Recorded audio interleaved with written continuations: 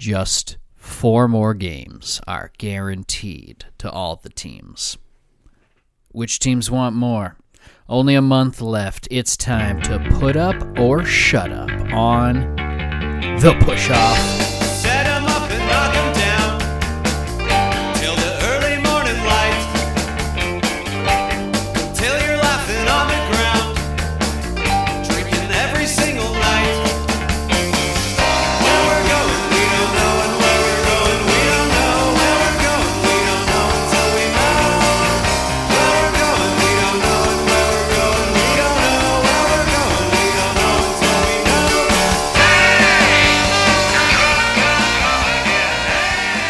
All right, everybody, welcome to a new episode of The Push Off Podcast.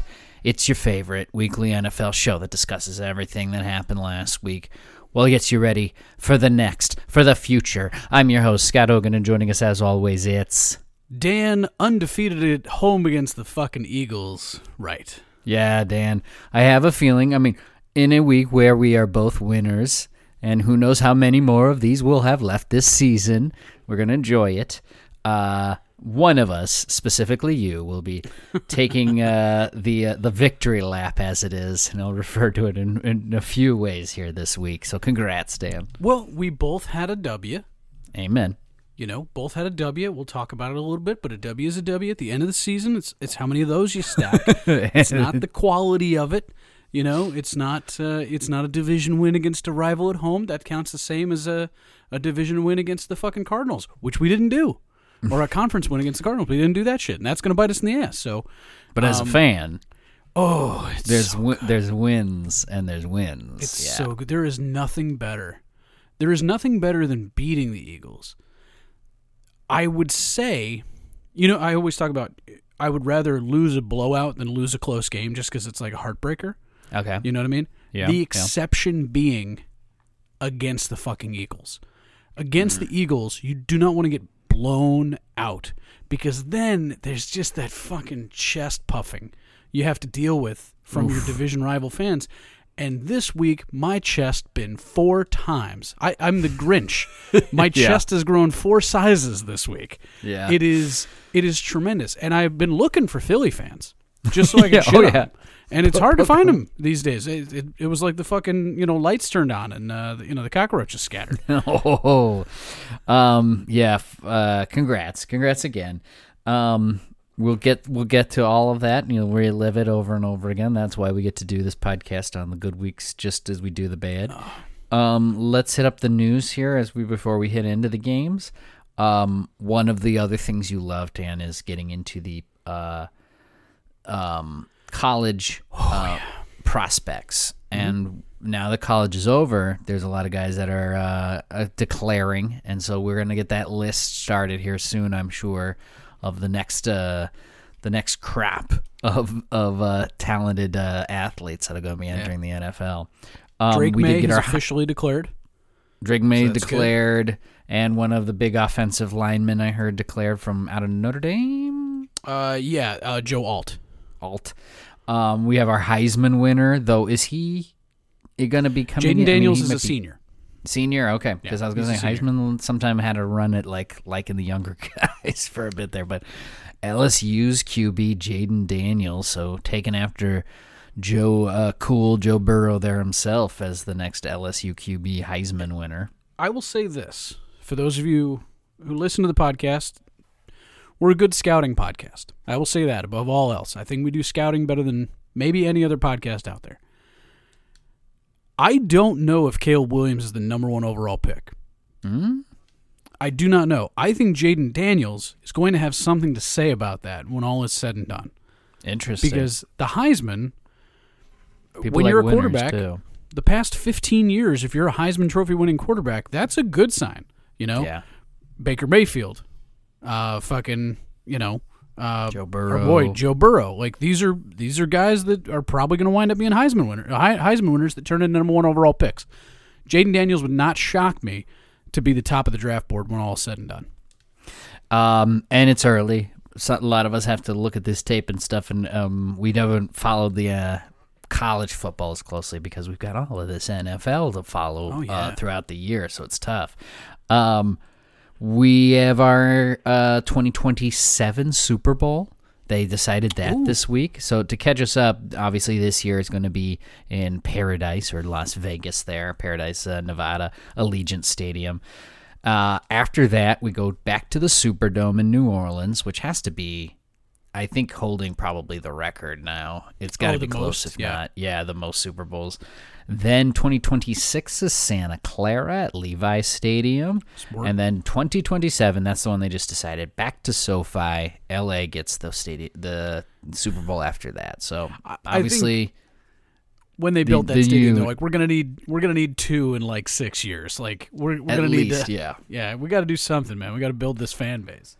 it was unanimously voted in. The last one was a home Super Bowl for the Rams. I won it, so they'll be back there in 3-4 years. So, yeah, there it goes. Next year, there will be a game in São Paulo, Brazil. Yes, we're going to Brazil, NFL, as they continue their takeover of the world. This is Corinthians Arena in São Paulo, Brazil. Yeah, I hope you guys are strapped up because everybody in Brazil is a booty model and also an undercover cop. So you got to be careful. You know, don't be going around there sexually harassing women because they're strapped up. They'll shoot you in the face. Wow. So, you know, listen, we're not going to have any sexual harassment issues down in Brazil unless a guy gets gadded. So that's just the way that's going to go. You know, they regulate down there in Brazil. They speak Portuguese. People forget that. Try to speak Spanish to them, you get gadded. It's the way it goes. Scary. All right. Yeah, the whole place is like, what is it, Children of God? City of God? Yeah, City of God. Oof, still, brutal scenes in there. That's what I think of when I think of Brazil. Brazil. A small child being held at gunpoint. It's like, is it going to be you? Is it going to be your friend? And I hope that's what happens to Jalen Hurts. Oh, man. All right, continuing on in the news section here before we hit the games. Al Michaels will not be on any playoff games this year. Came out that it was a surprise to Al Michaels himself. I'm not hearing this as like a firing in any way. I think the guy will be back next year if he wants to be, but they are telling him to take a seat for the playoffs. Al Michaels has been in his not giving a shit phase this year. Yep. I don't know if I ever told you this story, but I was a good boat tour guide. And I was really good. I will say that. I liked it. I liked the job. We used to do these fireworks tours. Okay. And when we do the fireworks tours, for some reason I just had a fucking attitude one night. Fireworks tours are really expensive boat rides. And I said, hey, for those of you that ever make fun of your dogs, when you jingle keys at their face and you laugh at them, how stupid that is, I just want to point out that all of you paid about $60 a person so that we would bring you closer to the bright, shiny, loud noise. Did not go over well. Not a good joke. And I didn't give a shit. And I got back to the dock, and they're like, hey, you're off fireworks tours for a little while. They didn't fire me. They're like, hey, we're gonna sit you on fireworks tours just to think about it a little bit. The next couple fireworks tours are great. I hope the same thing happens to Al Michaels, or he's like, hey, I'm done with this shit. I don't need to do playoff football. Then you don't need me. You know, I don't need to work with fucking Kirk Herbstreit every night. You know, I'll go do something else. I'm gonna go golf for the rest of my life. So Al Michaels been off his shit this year, so I like it. He has, and I think if you to ask most fans, they'd agree with you there. And I think Herb Herbstreit has been great as number 2 in there, and he's fit in with Al great. And Al Michaels has that voice that it's nostalgia into our ears. We hear it and it kicks in, and I remember all the great calls. But yes, it just feels like it's past him. Like he just doesn't know what he's doing or doesn't really care what he's saying out there, kind of thing. I think he got to that point where he's like, I'm so competent at this that, like, I'm just not going to show you the theatricality. Like, I'm going to show you the real shit.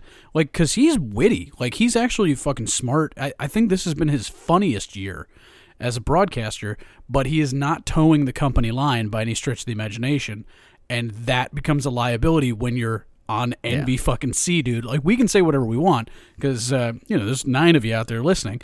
And we don't have any major sponsorships. Al Michaels has a responsibility to NBC, to GE. That's a good point. It's massive. Yeah, they want him to get excited when these things happen, and if he's not showing enough excitement, they'll get somebody else that yells, and those are the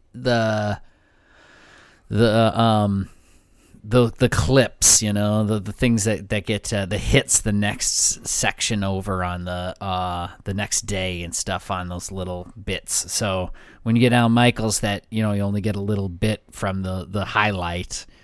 Yeah, when the other guys are screaming and stuff, I think that works a little bit better, and you get that little bit more from that. And you got to remember, they did this to Al Michaels last year when they're like, hey, Mike Tirico is going to take over full-time Sunday Night Football. This was Al and Chris for a long time. And then they're like, we got to have a plan in place. We're going to put Mike Tirico in. Tirico's been fine. He's not better than Al Michaels, but he's been fine. And then they move Al Michaels to Thursday Night Football. He doesn't want to be on Thursday Night Football. Yeah. And, it would have been better, I think, if Al Michaels had just stepped away, honestly, because now it feels like he's just getting slowly pushed out. Like, it's logical for NBC to just go Collinsworth and Tirico from here on in. It would have been nice to get Al Michaels, just for one of those games. Yeah, and I guess, he's one of the last of the guys that we grew up with, still doing it, so he's been on there forever. Okay, let's get you caught up for the week, you guys. Bye weeks are done. And just to kind of lay the groundwork of where we're at right now here in the NFL, the NFC has 5 teams currently sitting at 6-7, and that currently is also good enough for the playoffs. 6-7.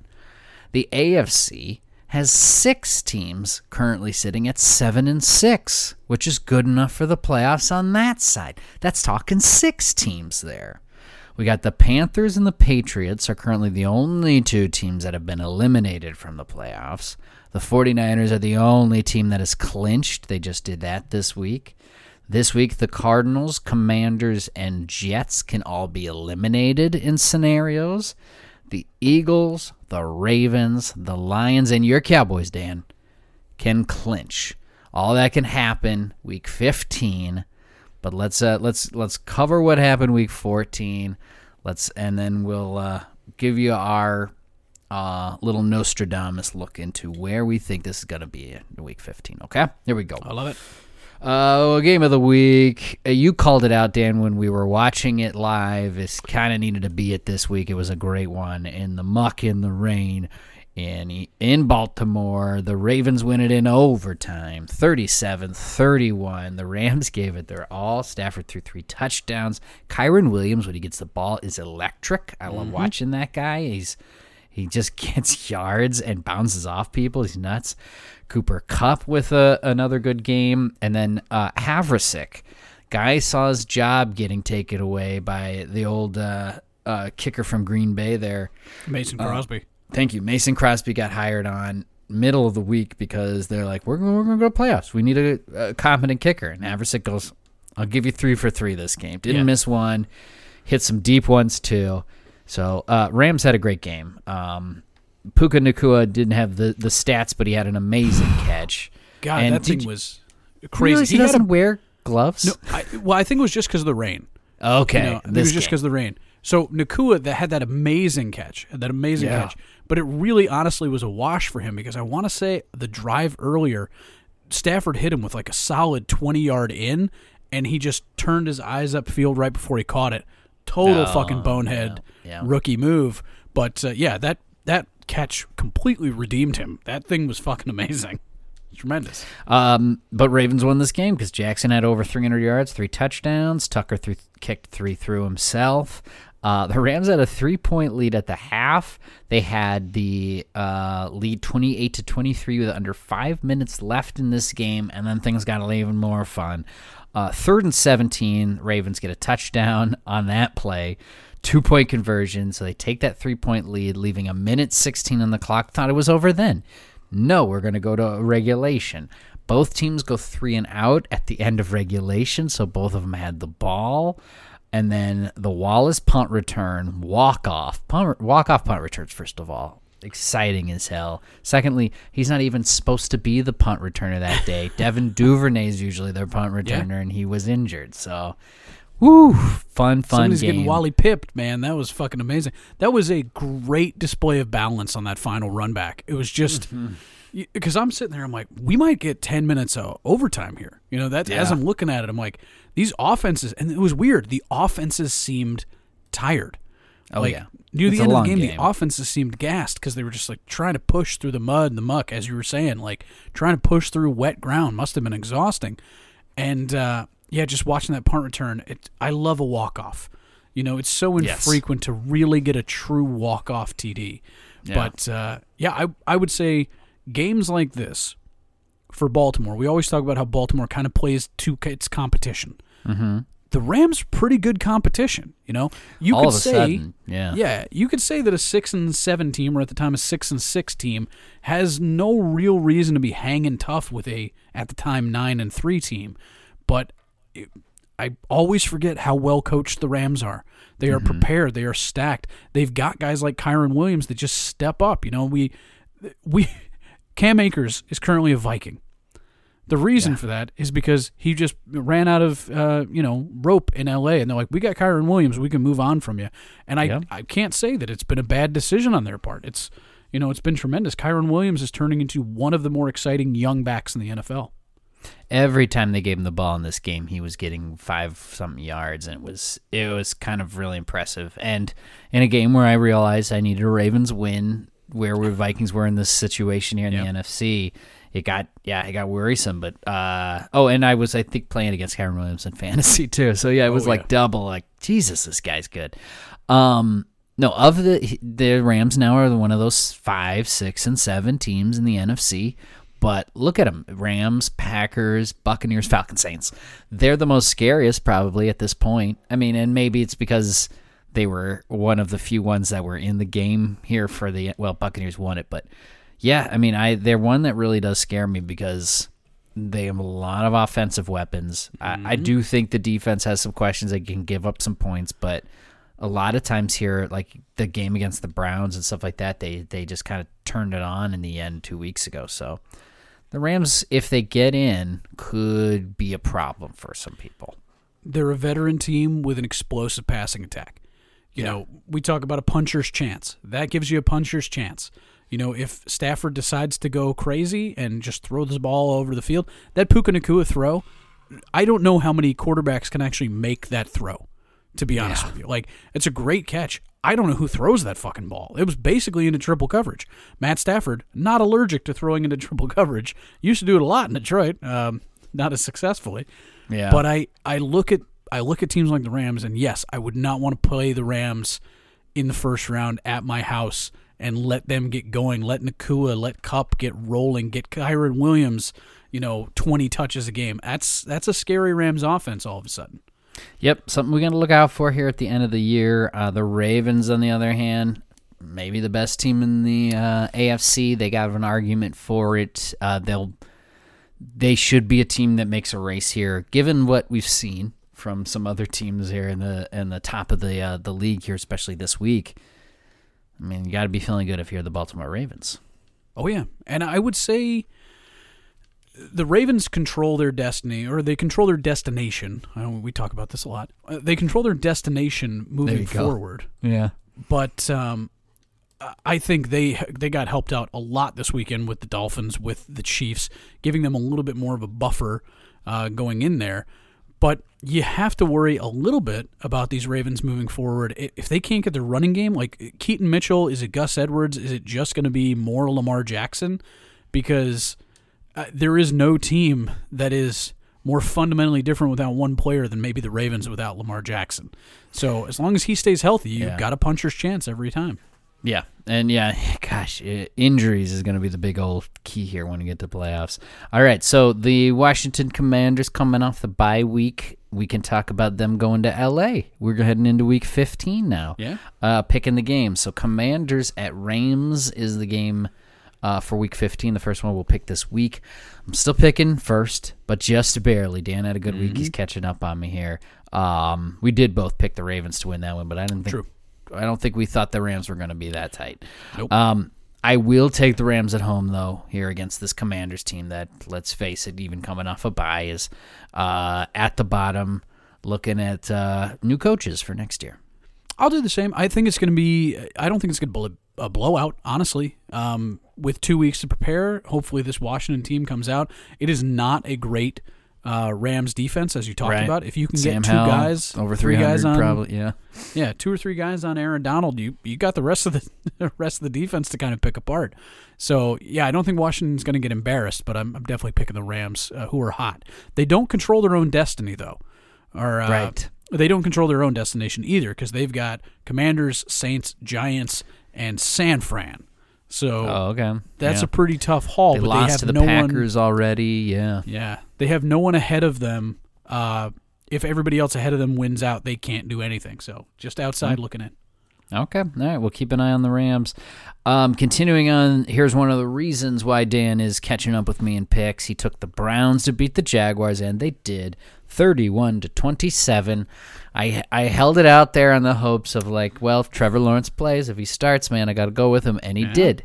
And to the credit, he didn't have a great game, but it didn't look like a high ankle sprain was hindering this guy. Maybe he just wasn't moving as great and didn't have the push off because he did throw 3 touchdowns, but he equaled that with interceptions. So careless with this ball. Ingram two touchdowns of those, and then on the other side, mighty Joe Flacco, my guy. Joe Flacco in a Cleveland Browns uniform, throwing for over 300 yards and 3 touchdowns. I didn't think I'd see it, but here we are. Tuda Njoku. And then on the other side, Emerson Jr. had 2 interceptions. Grant Delpit got himself a nice extension, but he is going to miss some time as he got a groin injury. Probably won't be back until playoffs if they're Love me talking some about Grant 4 Delpit. weeks for him. You know this. Not only him, yeah, you were the Grant Delpit on that side. Not only him, but they lost Agbo Okoronkwo. I can't ever his name. And DeJuan Jones, who was a guy that we discussed last year in our. He was a rookie, the right You talking tackle. about DeJuan Ogbonnia Jones. Okoronkwo? Thank you. And DeJuan Jones, the right tackle, he's done for the year. So the Browns still losing players left and right, but you know what? They keep winning games. DeJuan Jones was my favorite tackle coming into this year. I He's a love giant. I love DeJuan Jones, and he has absolutely earned his spot in the NFL. He has been one of the bright spots on that offensive line moving forward. Just a truly massive fucking individual. But yeah, he's been great this year. Looks great moving forward. You know, you got Jedrick Wills, you got DeJuan Jones, you got real strong, powerful, nimble bookends. That's a good situation for them to be in next year. I don't know how much longer the Browns hold on this because they have, I don't know, as a team that suffered the most attrition in their division, and I'm talking about a division that lost Joe Burrow. These Browns are getting beat up, man. It's cool to see Flacco still around. Joe Flacco is older than I am, and I can't move for shit. You know, like I feel it. Like once I hit about 32, 33, I was like, oh, this is what they're talking about. And Joe Flacco's a full 38 fucking years old. He will turn 39 if they make it into the playoffs. Yeah. I mean, he's a statue back there, but you know what? The arm has not fallen off. Jugs machine. Yeah, he can still throw it as good as he was in Baltimore, and now he's in division, and if he ends up playing these Ravens in the playoffs or something, man, that's going to be wild. So that's something I'm interested in seeing. I did not believe that he would do this when they were sign Joe Flacco like right after that game a few weeks back and then throwing him in there. I thought this is over for the Browns, but 2 weeks now, he's really come out firing. I know he didn't. Well, anyways, he's just looked really good in the starts he's come in for. And the Browns have a great chance with their remaining 4 games. You know, we'll talk about it, but like they can win 2 of these. They could be a 10-win team, and I think that gets you into the playoffs.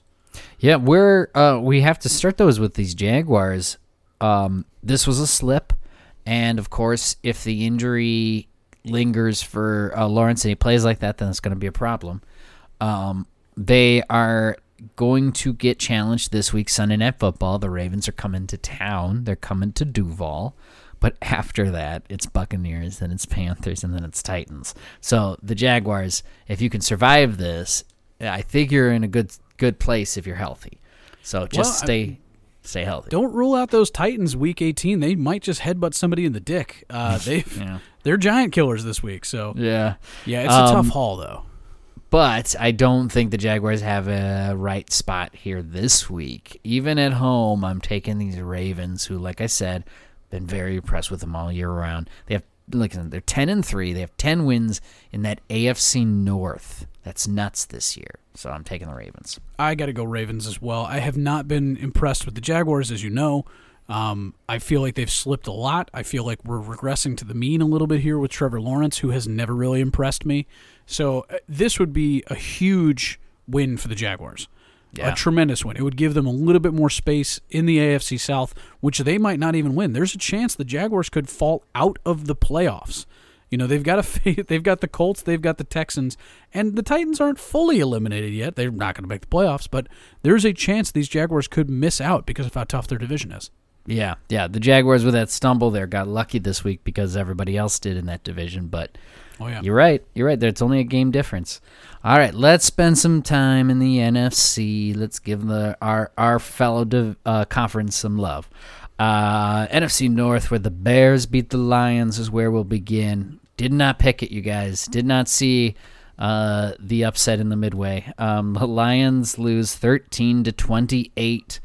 The Bears got the best of them this time. There's no comeback. Goff a touchdown, but 2 interceptions. He had a rough game. Fields, they played to his strengths here. Some designed runs and rollouts. He got a touchdown and ran one in. DJ Moore with 2 touchdowns. One of them on that broken play where the guy jumps off sides. Santos kicked 3 for 3 field goals, and Lions had a lead, 13-10 at the half. Bears take a lead in the fourth quarter and don't relinquish it. So Chicago gets the win, and the Lions can get a little, get their fans a little bit more worried that this polish is running off too early. I don't think the Bears could come back when behind. I just don't think it's possible. The Bears, they're just such a run-heavy team. And I give Fields some credit, but once again, looked about as good as you can expect from Justin Fields at this point in the season. I don't know. We've talked about this a lot. I don't know if you move on from a guy like Justin Fields after games like this if he starts making progress in the late end of the season. If Jared Goff keeps putting together games like this, though, then you got to have a conversation about, hey, maybe our team's pretty stacked. Maybe the quarterback is a problem here because Jared Goff has put together a couple stinkers consecutively now. Yeah, you put weapons around this year, David Montgomery, or the running backs in total. I'm sure Jameson Williams missed half the year, but the weapons are here now. So if Goff is not going to be the guy, or if it's a quick exit from playoffs, because I still think the Lions are in that spot where, based on their schedule and what's happened in the NFC, there's 4 of you guys up there, and then there's the rest of us that are clawing for an extra game or 2 in here. The Lions still need to successfully win some of these games, I think, in the postseason. If it's a one and done, then they're gonna have a push for some shakeup because these windows for success get smaller and smaller in the NFL. So you're right, Goff would be the guy, one of the first ones they look to replace. Well, that in the defense. And you're not going to see Dan Campbell go anywhere. Barring catastrophic collapse in which Dan Campbell actually eats a human being's kneecaps, I think he'll be fine. But Jared Goff, you have to think contract too. Jared Goff's going to be 30 years old going into the last year of his contract. It is a $31 million cap hit. You know what his dead cap is? $5 million. Oh, yeah, there it is. So you could free up about $26 million moving on from a guy like Jared Goff and get yourself a Kirk Cousins type. Sure, somebody wants to come in there, be a hero for the Detroit people. Sure. Shit, Joe Flacco. A lot of people. A lot of people that want to do that. You're right, though. And the Bears, on the other hand, who knows what they're doing? They're playing with some house money. You can do this and win these games against some division rivals because the Panthers ain't winning anything, and that pick is sitting there in your bank. So who cares? To be the Bears here at 4 and whatever, and also still be just a few games out of the NFC playoff race. 5-8 is so silly. Yeah, so there you go, 5-8, which means you are 2 games out, Chicago Bears, and you're also 5th overall pick in the draft. I think something weird like that. So 5th overall pick in the draft. Number 1 from the Panthers. Yeah. Yeah, this has been a weird week of balance, where it's like Like, yeah, this is a parity league, man. This is a league that no one really runs away with it. And the Bears are a great example of that. I think the Lions do have a chance to answer some doubters this week. We'll talk about that. The Lions need to win a couple of these games moving forward. Otherwise, they're going in maybe, 10-7, and that's kind of a, no offense, paper tiger. You know, it's it's a different animal entirely. But, you know, if the Lions go in at 10-7, I don't know anybody that's afraid of them. You know, because then that means you basically won one of your last 4 after losing to a division rival in the Bears. That's a tough get for Detroit. You lose a lot of steam, a lot of momentum if they can't have a good showing here in the next 4. Yeah, and defense becomes very much more important come postseason and outdoor games, things like that. They might need it. All right, but we're going to talk the Bears, who are going to an outdoor game themselves, back into the elements in Cleveland. It is Chicago at Cleveland Browns on Sunday. This game is kicking off at noon. I'm going to take... I have no worries now, Joe Flacco and the Cleveland-led Browns. I think they can take care of the Bears because that defense is strong enough and the offense can put enough points on the board. So I'm taking Cleveland at home. I'm going to surprise you here. Okay. I'm actually going to take the Chicago Bears to beat these Cleveland Browns. Do you have a reason for this? You just trying to surprise me? So I have seen over the past couple weeks, if they get a lead, which is very possible. If Justin Fields is on his shit, Justin Fields, very big in Ohio. People love him out there. If he's feeling his shit and he's feeling pretty good about himself, you might be able to get a small lead. At that point, the Bears defense is built to pin their ears back and go after an immobile guy like Joe Flacco.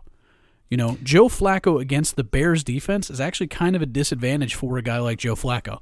Now, he might shut me up and, throw for 400 yards like a jugs machine with good protection, but losing DeJuan Jones, losing offensive linemen, losing protection, going up against a Bears defense that suddenly can get pressure and has a pretty active secondary, I think this is a bad matchup for the Browns. I'm going to take the Bears.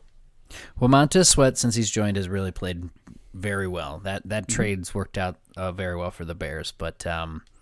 yeah, so I can see how that might happen. We'll see. But you are definitely picking an upset, my man. You're definitely picking an upset. We'll see. I think this is an Eberflus job keeper. I think that's what happens. Yeah. If you look at Eberflus here in these press conferences, stuff like that, his hair is looking more and more like Mike Ditka. If he starts growing out a mustache, he's figured it out, everybody. He's figured it out. Wearing a sweater vest. Yeah. It just starts... the big sunglasses with the fade down. He's always got chip. He's always chewing. Just chewing, yeah. What do I know? What do you care? All right, let's talk about here. Whatever. The big 49ers win. They crushed the Seahawks 28-16. They got in their heads too. Now, unfortunately, the Seahawks weren't at their full power. Geno Smith wasn't able to play. It was a Drew Lock game. Lock did throw 2 touchdowns. A couple of things looked good, but he did have 2 interceptions.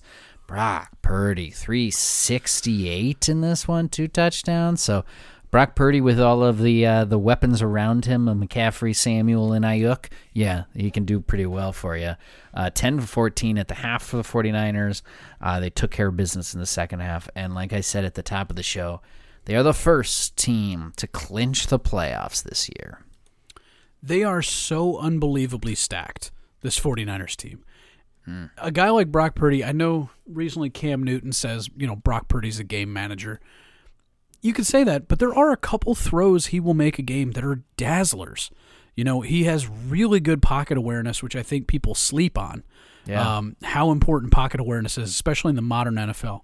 That guy always seems to be able to sense pressure, has a great sense for it. Decent arm, decent wiggle. A guy like Brock Purdy is like kind of the perfect Shanahan quarterback.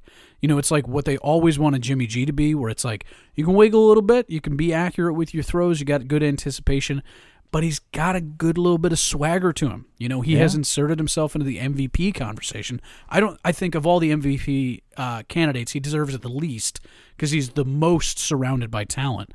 But, Sure. You can't say that he's had anything other than a stellar season so far. Right, and I want to see him finish it healthy. The one last year felt like it was unfortunate because that was the Cinderella, story. He was the rookie last year and the, Mr. Irrelevant, etc., coming in there, not supposed to be the guy. And what are the Niners going to do? Everybody's hurt. And he was the best one out of it. And they stuck with him, and it actually is working. If you look at, Garoppolo and everybody else, that left off, this was the correct choice. So here we are. It's set up. Everyone's healthy. You kind of hope that it stays that way. But if it does, I don't know if anyone can stop these 49ers. I really don't. So here's the interesting thing. The Seahawks had a lead in this game.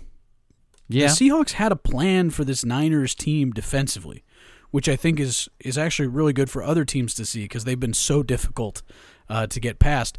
But we talk about this all the time. First half, it's all about scheme. Second half is all about talent. And that's when you can see the difference between the Seahawks and the 49ers. The 49ers are just absolutely fucking stacked.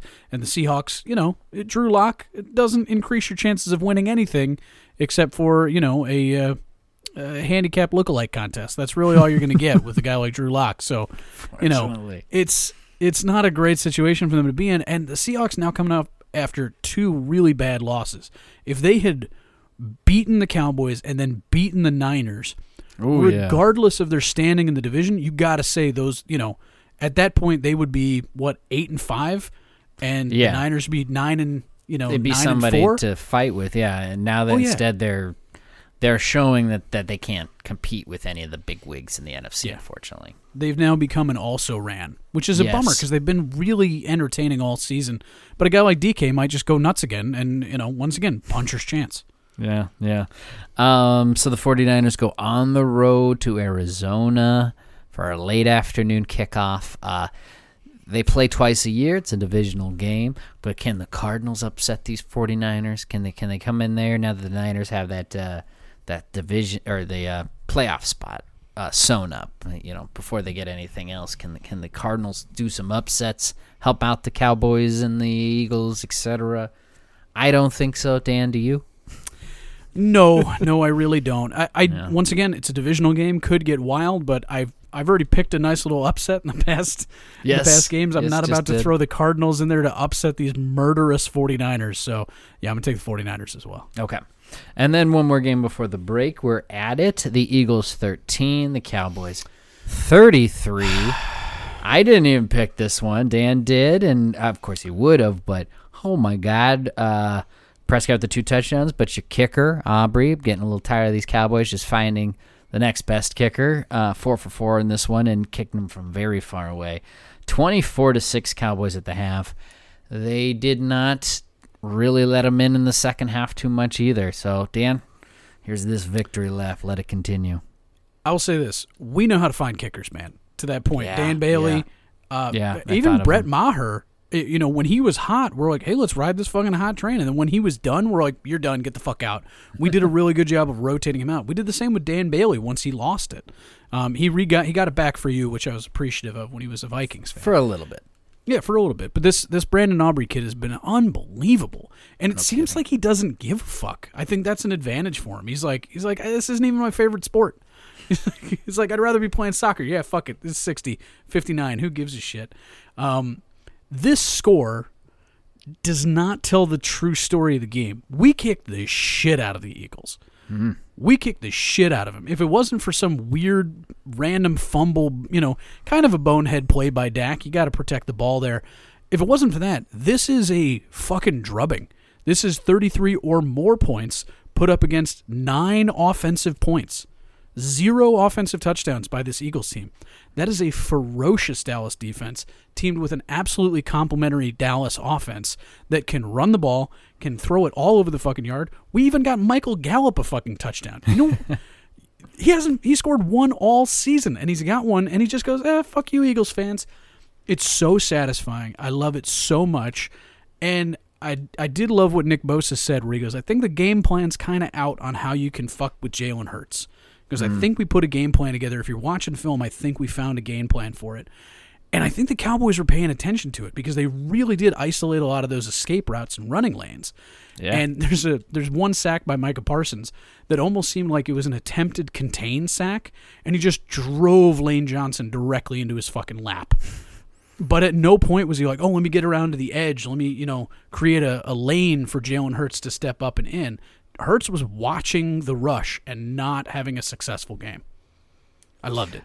No, from the start, you guys scored on your first drive, and then they could only answer field goals in the second half. You're right. It was just, you could tell they were outmatched to begin with, and I thought the Eagles were going to support that a little bit more. Did you see a lot of the same game plan then that the Niners gave them on that offensive side? At least that's what they did.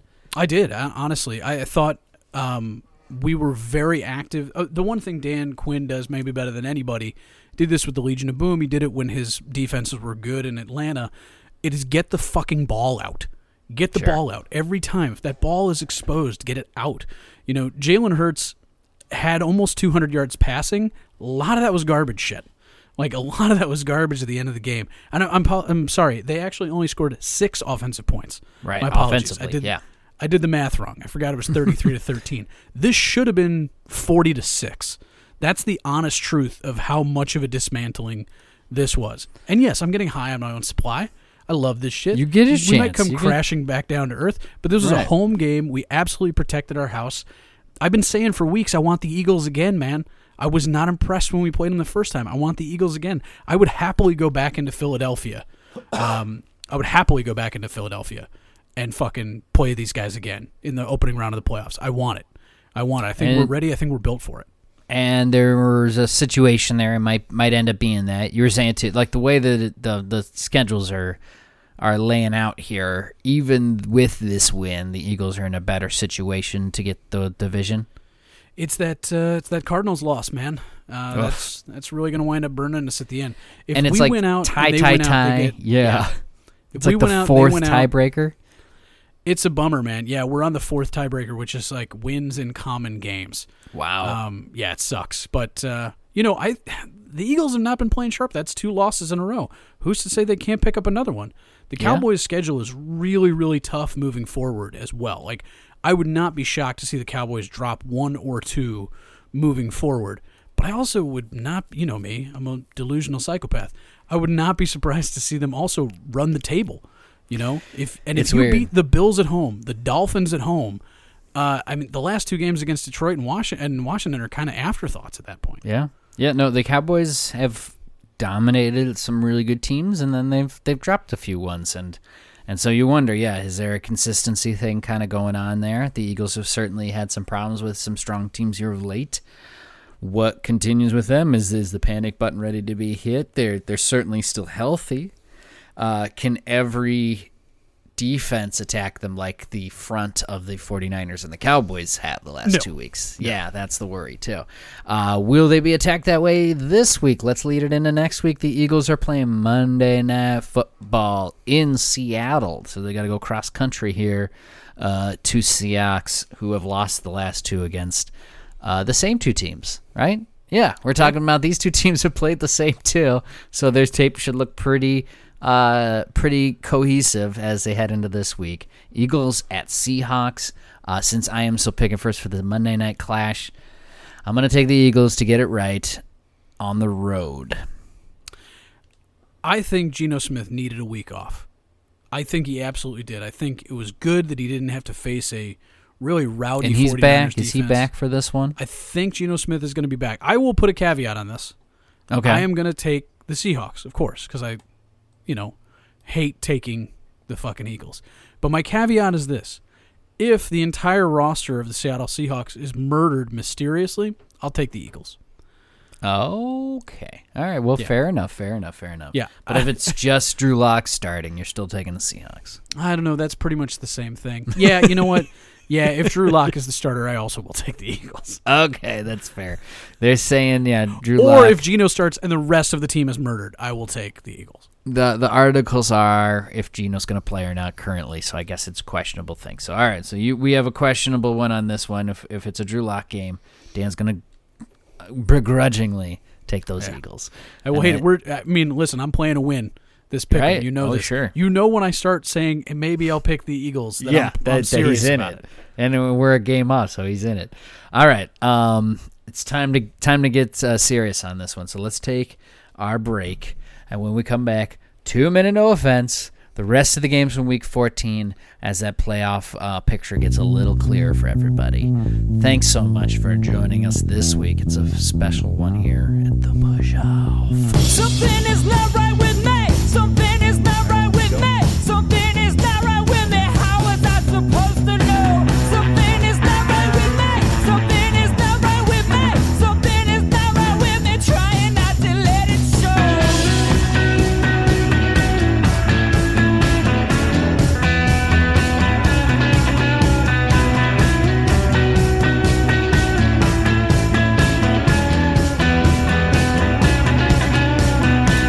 I tried to call you collect. You said you would not accept. Your friends are laughing cause nobody uses payphones. Gave me quarters to select. So I'm on the jukebox again.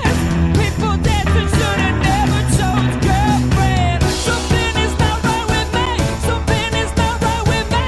Something is not right with me. How was I supposed to know? Something is not right with me. Something is not right with me. Something is not right with me. I'm trying not to let it show.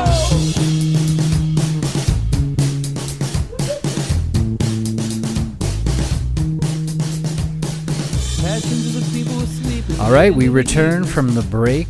It's time for the quickest segment that ever existed in an NFL podcast. It is time for the 2-minute no offense. Because no offense, maybe you only scored 0 fucking points in the game. And not only did you get blown out, but maybe your opposing team only scored 3 fucking points in the game.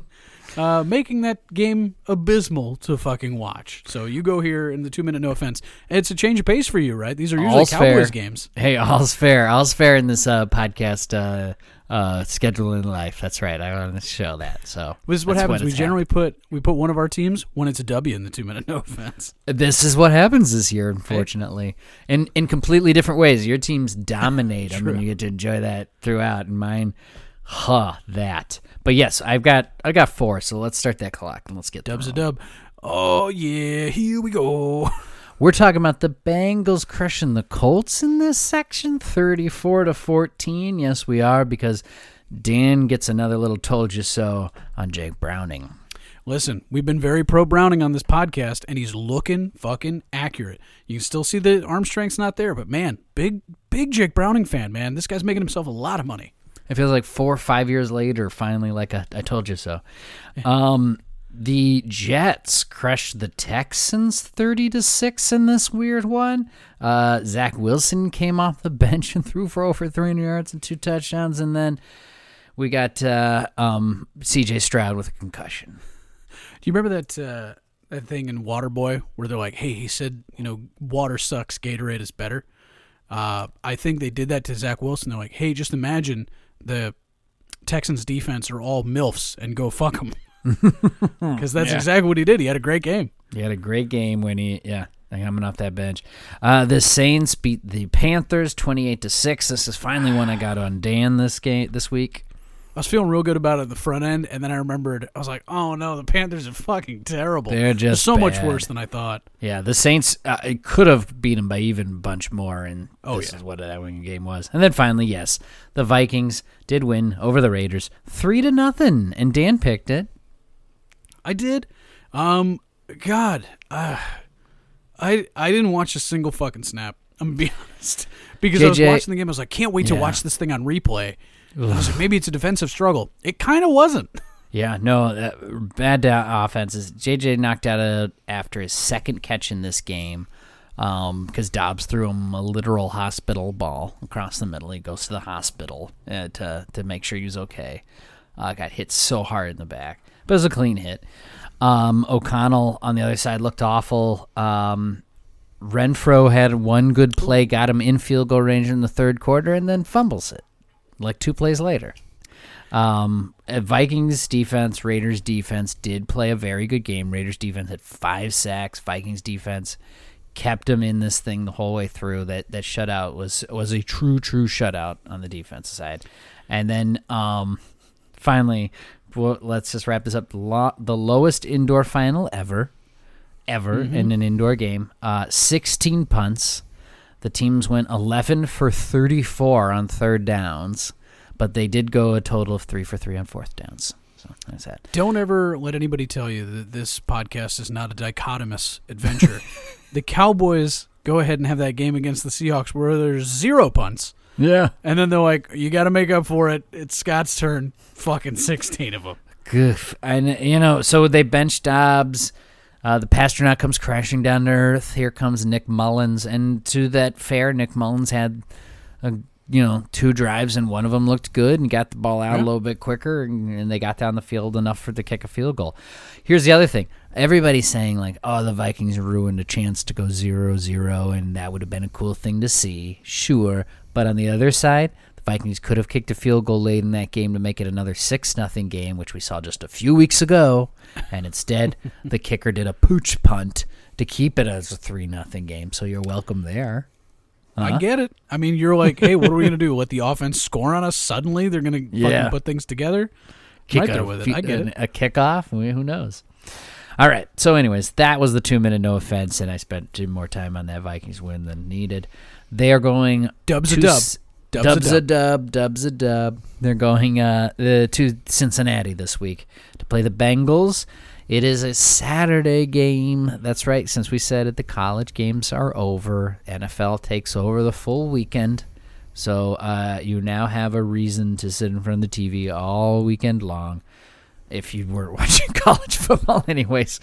But this kicks off Saturday. Vikings at Bengals at noon. I'm picking first. And, I'm not going to change things around here. Listen, the Cincinnati Bengals are red hot.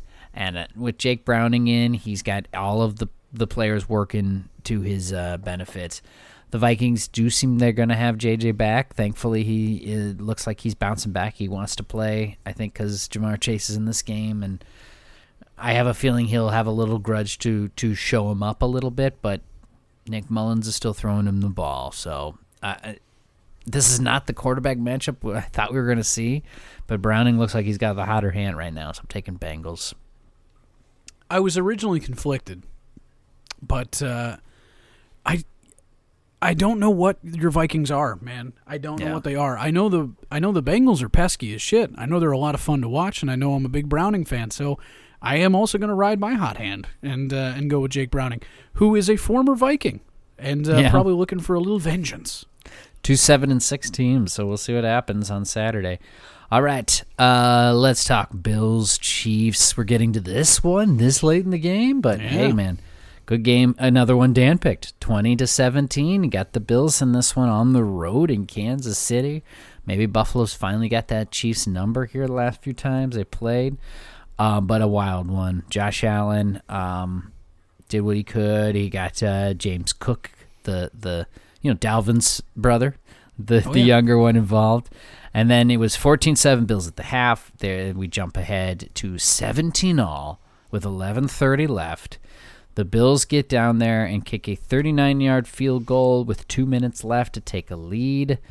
And then we all have heard what happened at the end of this one. Mahomes connects with Kelsey, pitches it back across the field to Kadarius Toney, who runs it into the end zone, but he was there because he lined up offsides.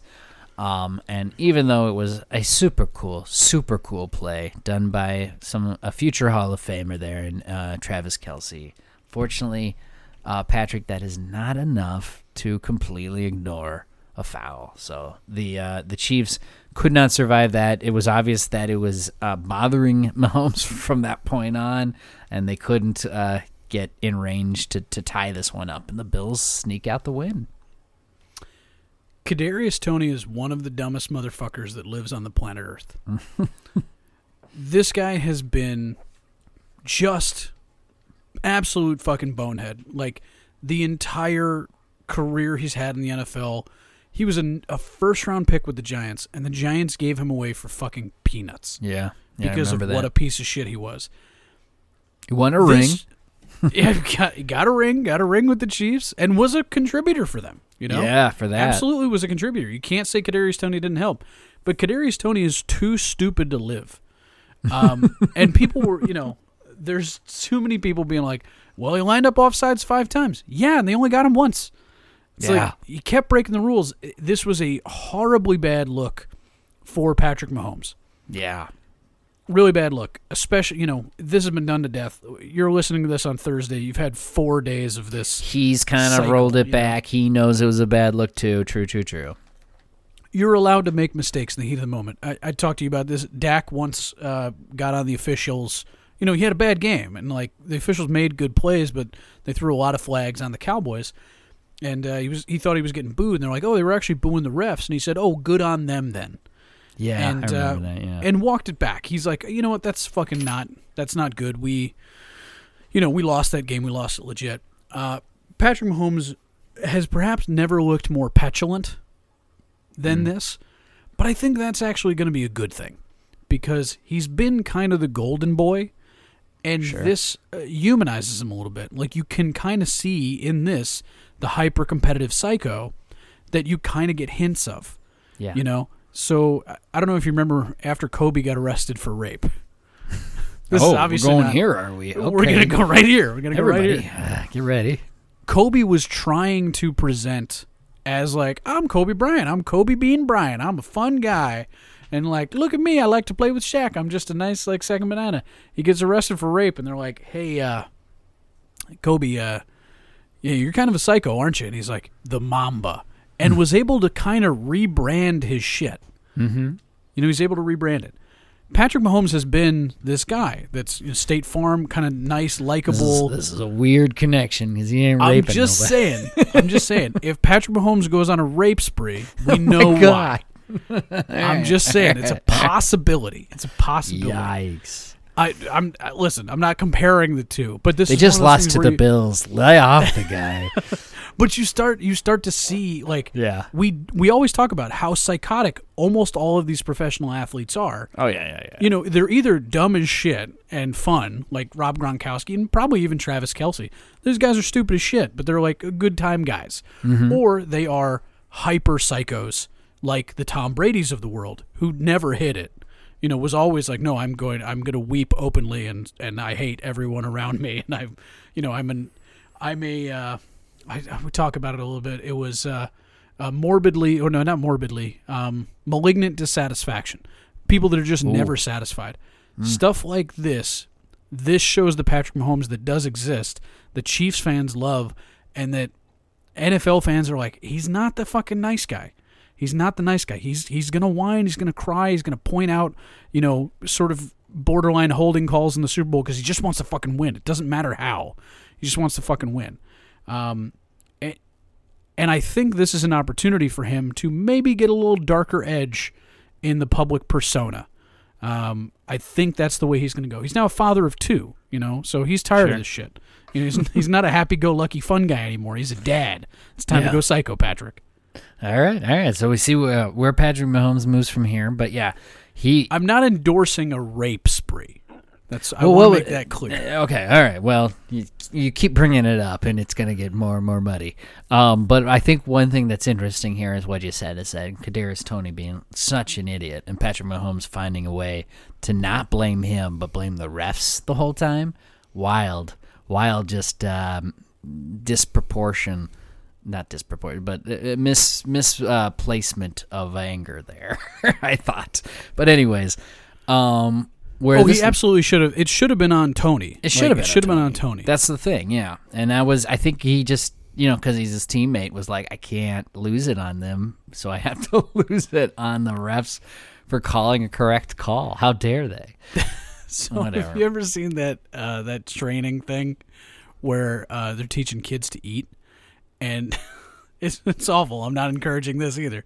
But it's a guy that has like a stuffed animal, and he tries to feed peas to the stuffed animal, and the stuffed animal says no, and then he beats the shit out of the stuffed animal.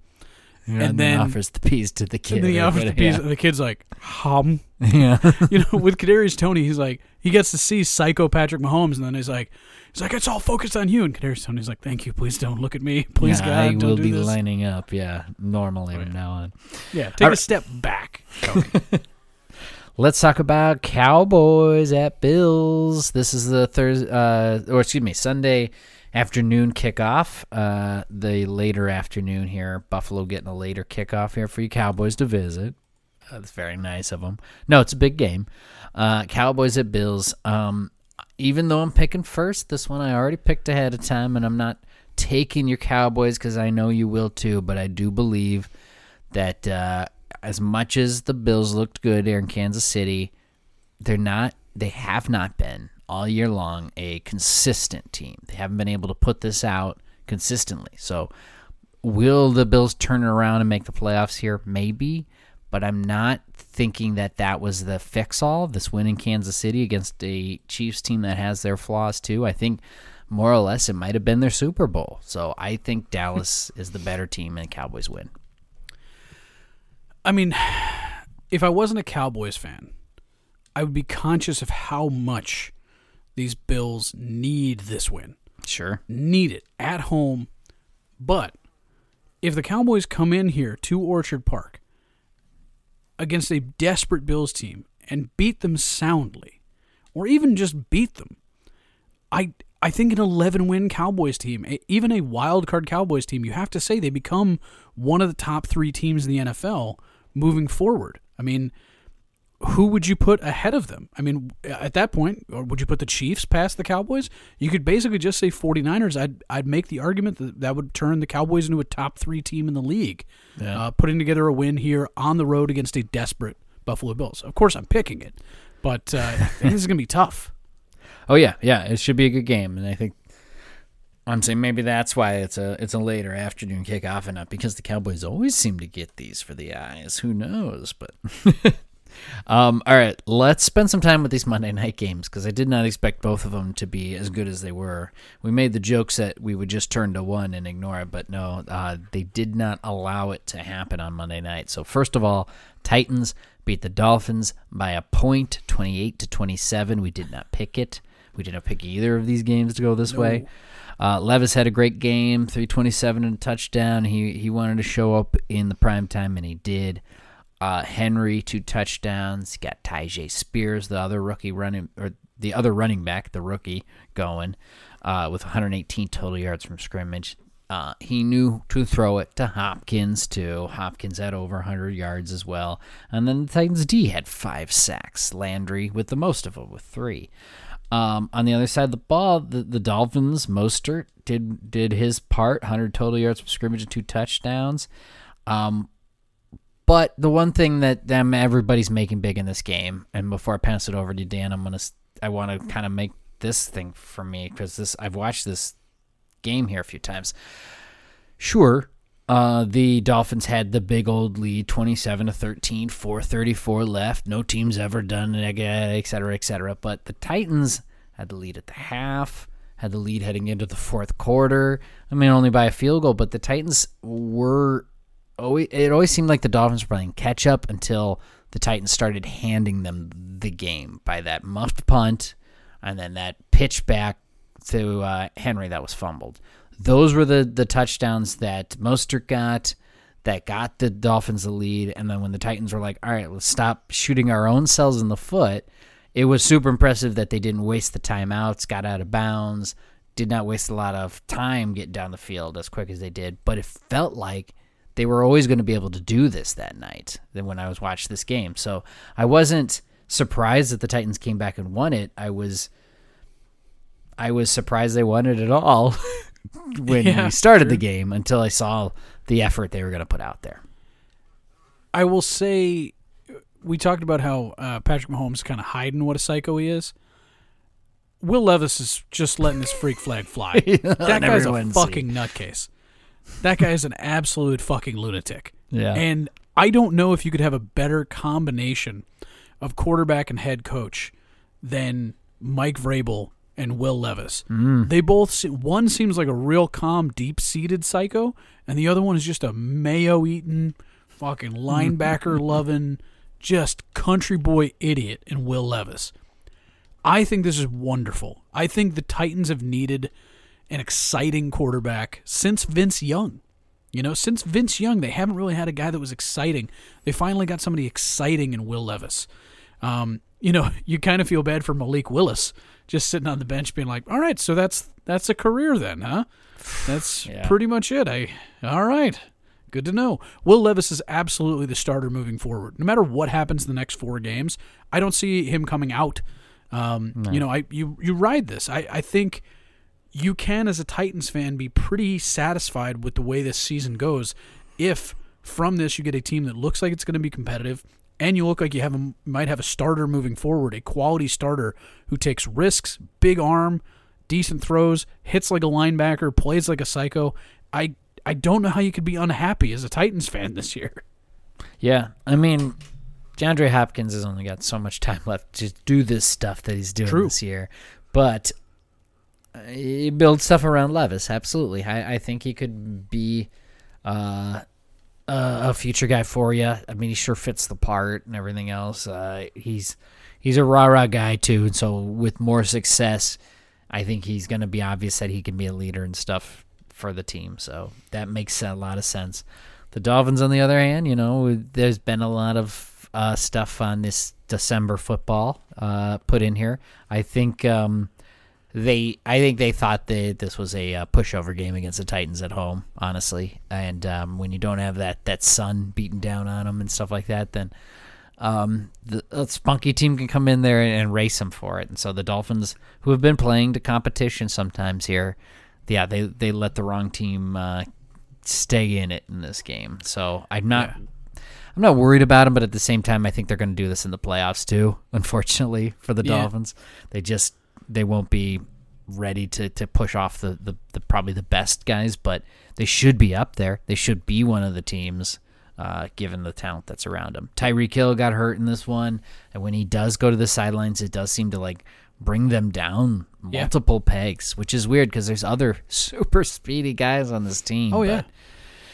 Tyreek Hill's a cheat code, like you said. He absolutely is. You feel for the Dolphins kind of wilting in a situation like this.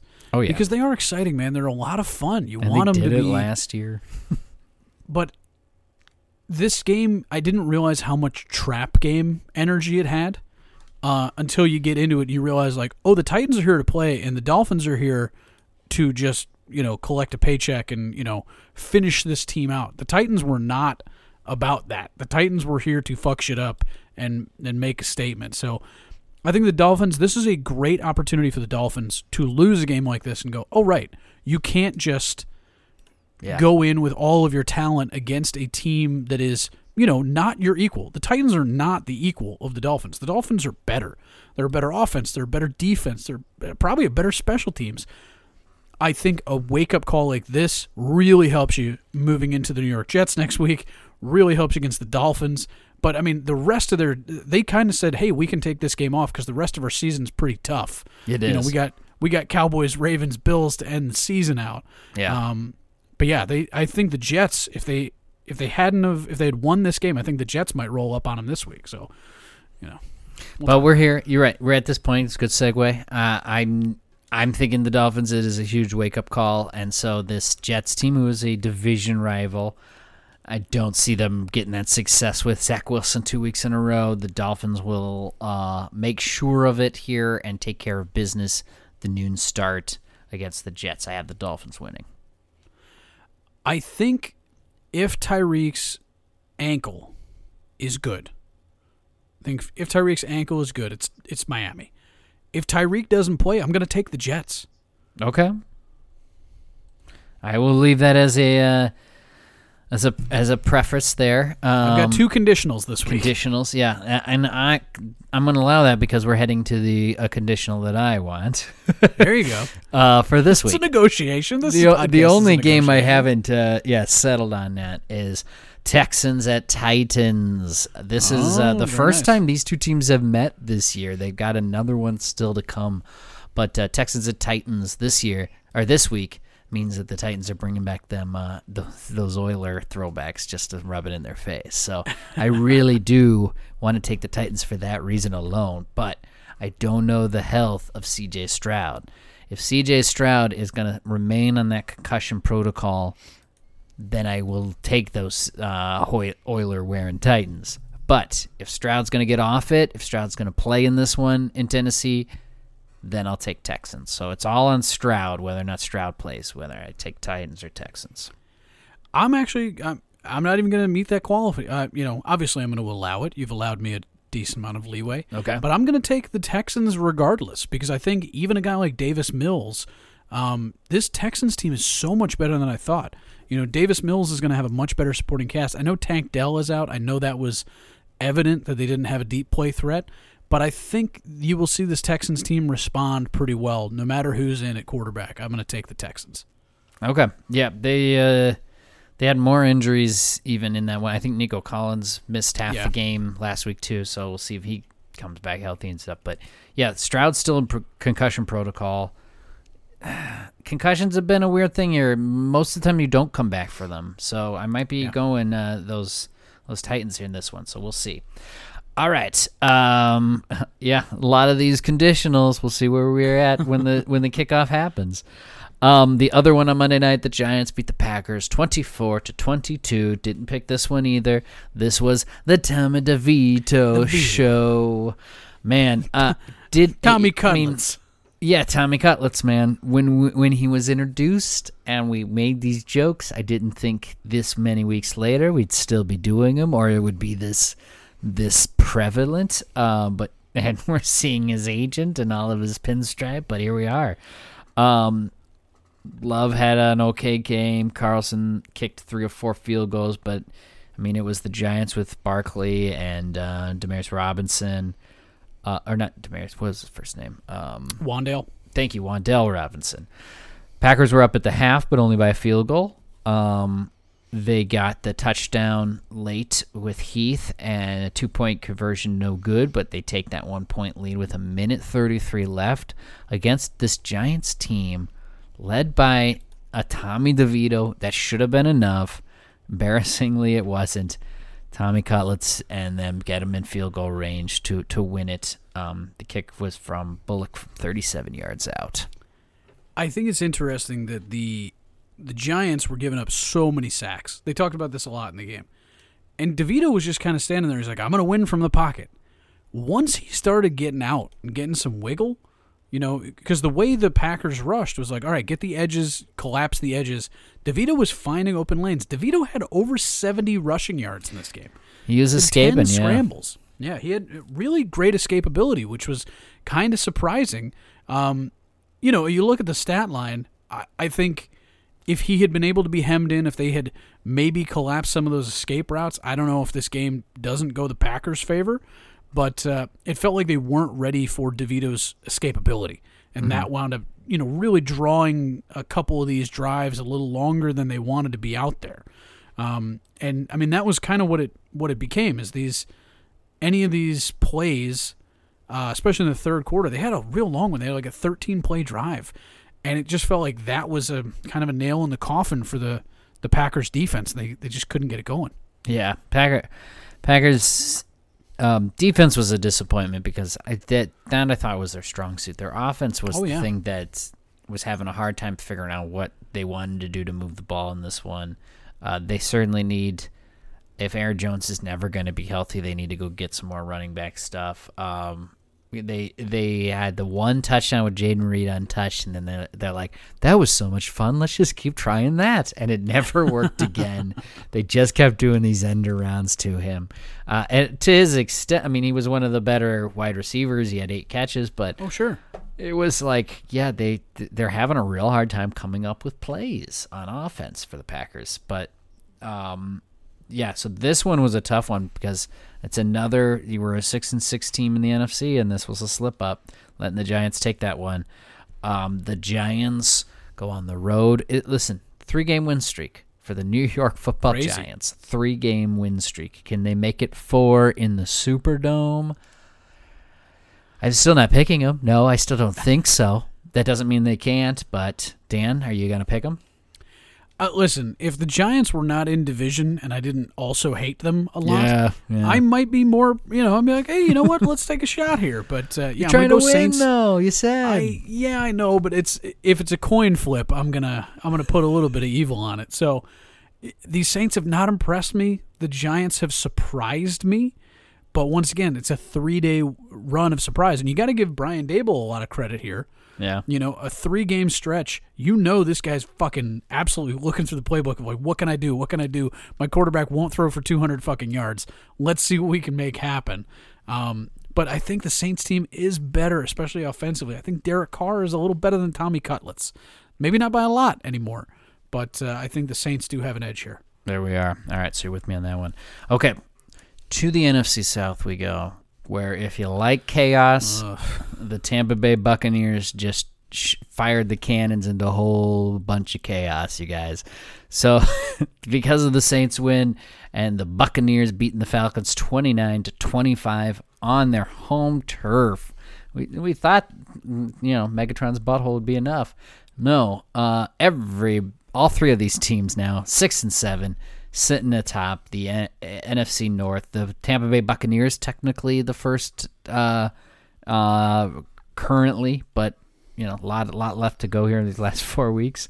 But Mayfield 2 touchdowns, and he ran one in. They got Rashad White going, and then Ritter over 300 yards passing, which is kind of impressive for Ritter. Yeah. Got London going for 10 catches, 172.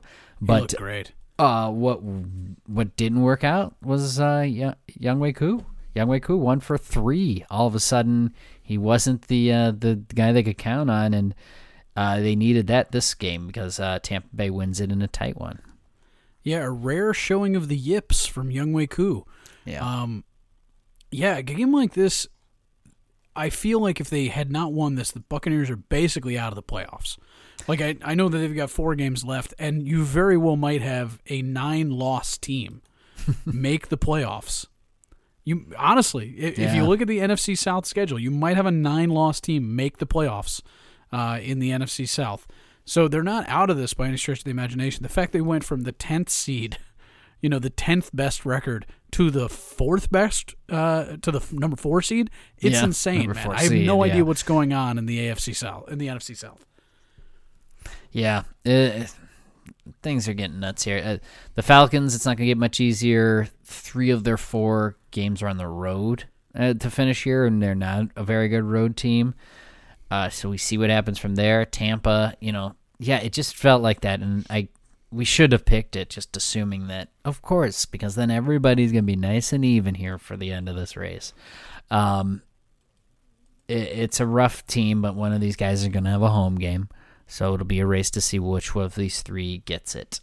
The Falcons are going to Carolina on their first of those 3 of the 4 road games. This week it is Falcons at Panthers. So I feel like this is a good place for the Falcons to get right. These Panthers, no matter who the head coach is, no matter who's they're throwing up there, they just look inept, especially on offense.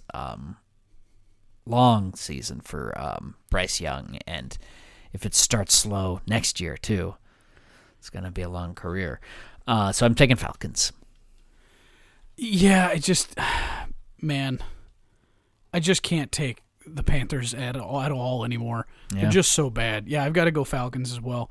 If you take a look at all these teams' final 4 games, I think it is set up for a Saints run, honestly. Because the Bucs schedule is tough.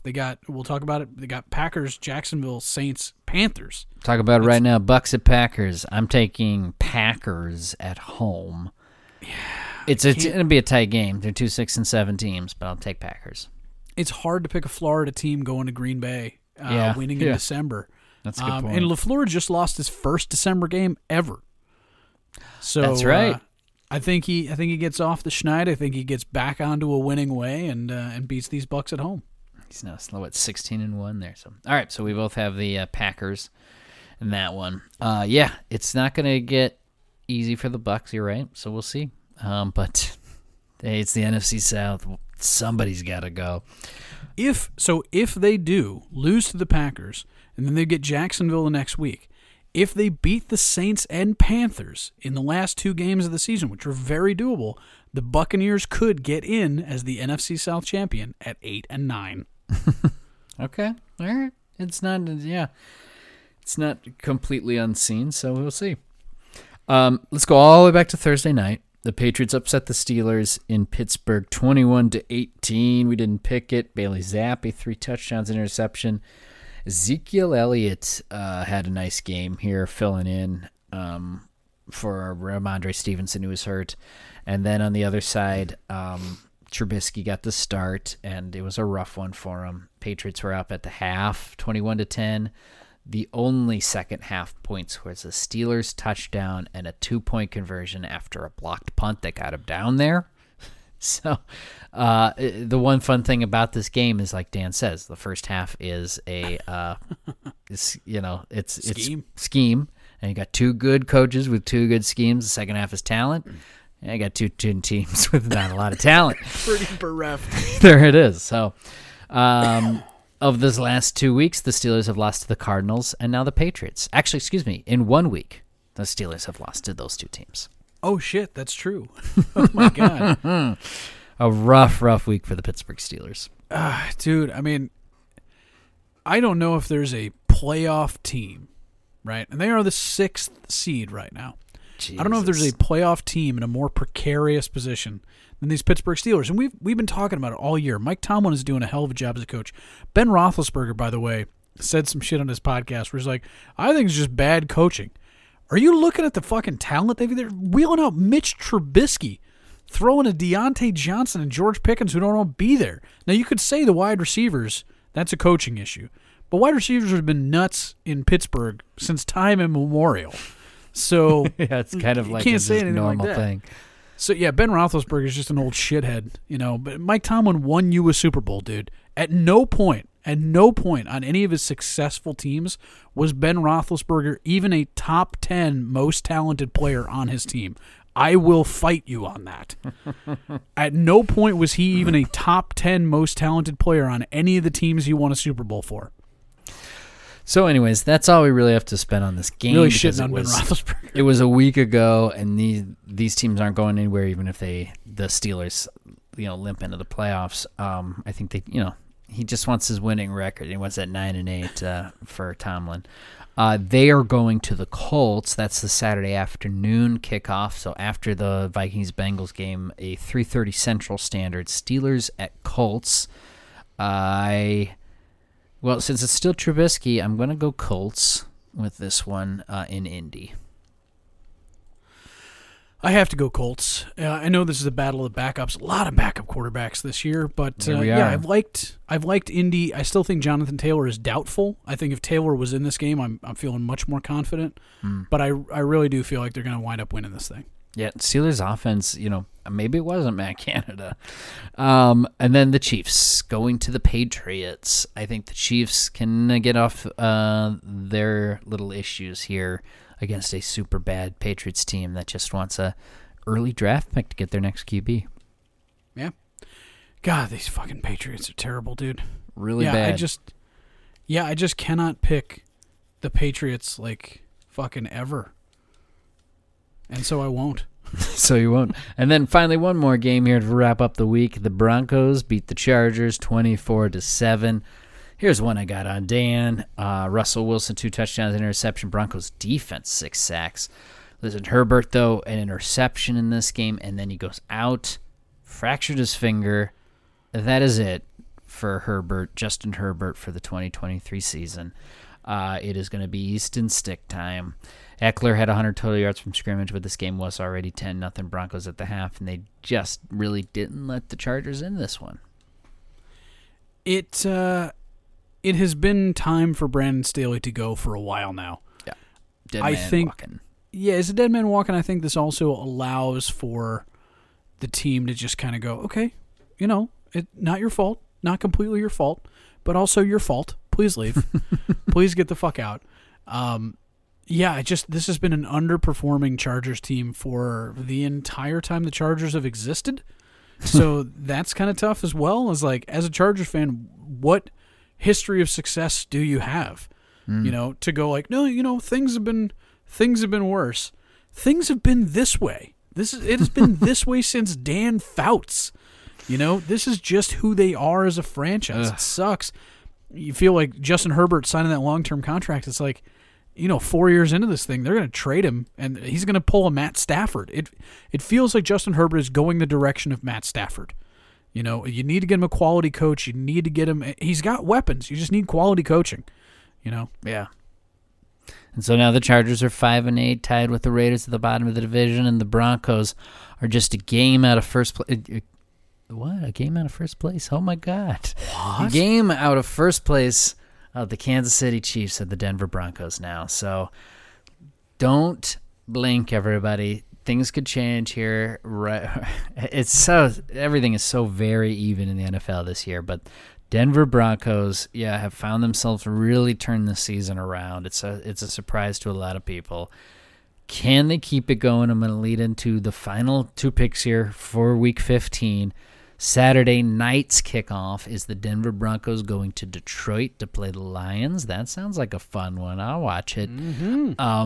I'm going to take Suddenly the Lions. I'm going to take the Lions because I believe it would help me if the Broncos won. So I don't think I'll get no help. No, it doesn't usually happen to Vikings fans late in the season. So I think the Lions win this one. I think the Lions win this one as well. But as much as we've shit on the Broncos, their last 3 games are a fucking cakewalk. Okay. After this, after they lose to the Lions, which we're predicting, they have the Patriots, the Chargers, and the Vegas Raiders. There is a distinct possibility this formerly this year joke team gets 10 wins. Yeah. At week 5, this team was like, "Hey, these guys might be picking Gave number up 2, 70 number 3. points to the Dolphins. Yeah. Good Lord, this team might be a 10-win playoff team. That's crazy." And then let's finish this episode where we will start off the week, Thursday Night Football. The Chargers are going to Vegas to play the Raiders. It's Chargers at Raiders. Since it is an Eastern Stick game, I'm going to be taking the Raiders, who were just shut out there. And now a short week. But, yeah, I'll take the Raiders to beat the Chargers. Yeah, God, the Chargers are so bad. They're just so fucking bad. I got to take the Raiders too, man. I don't feel good about it. I don't feel like this is going to be a real good game or fun to watch. But it's divisional, and I trust the Raiders have their coaches back more than the Chargers do. Yeah, that's a good point, too, at this point. Okay, let's wrap up the show, you guys. Thanks so much. We had some fun with this one because it was a winning episode for us. So a W is a W no matter what. Picks from last week, I was at 124 with Dan at 121. Since he caught up on me, he got to sit there in that Sunday night one, just watch his Cowboys collect that for him. You are now at 128, Dan.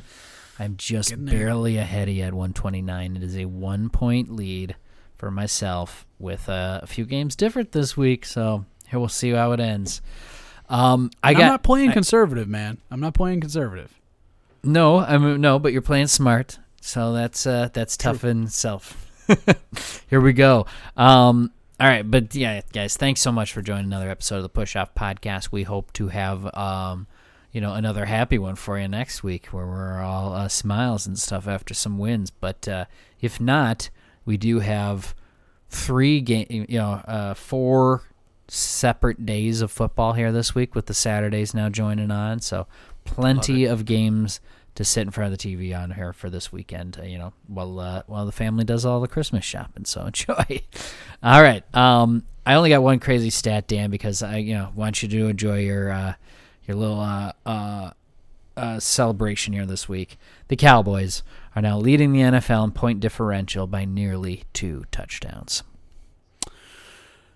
Oh boy, I love it. I'm absolutely drinking the Kool-Aid this year.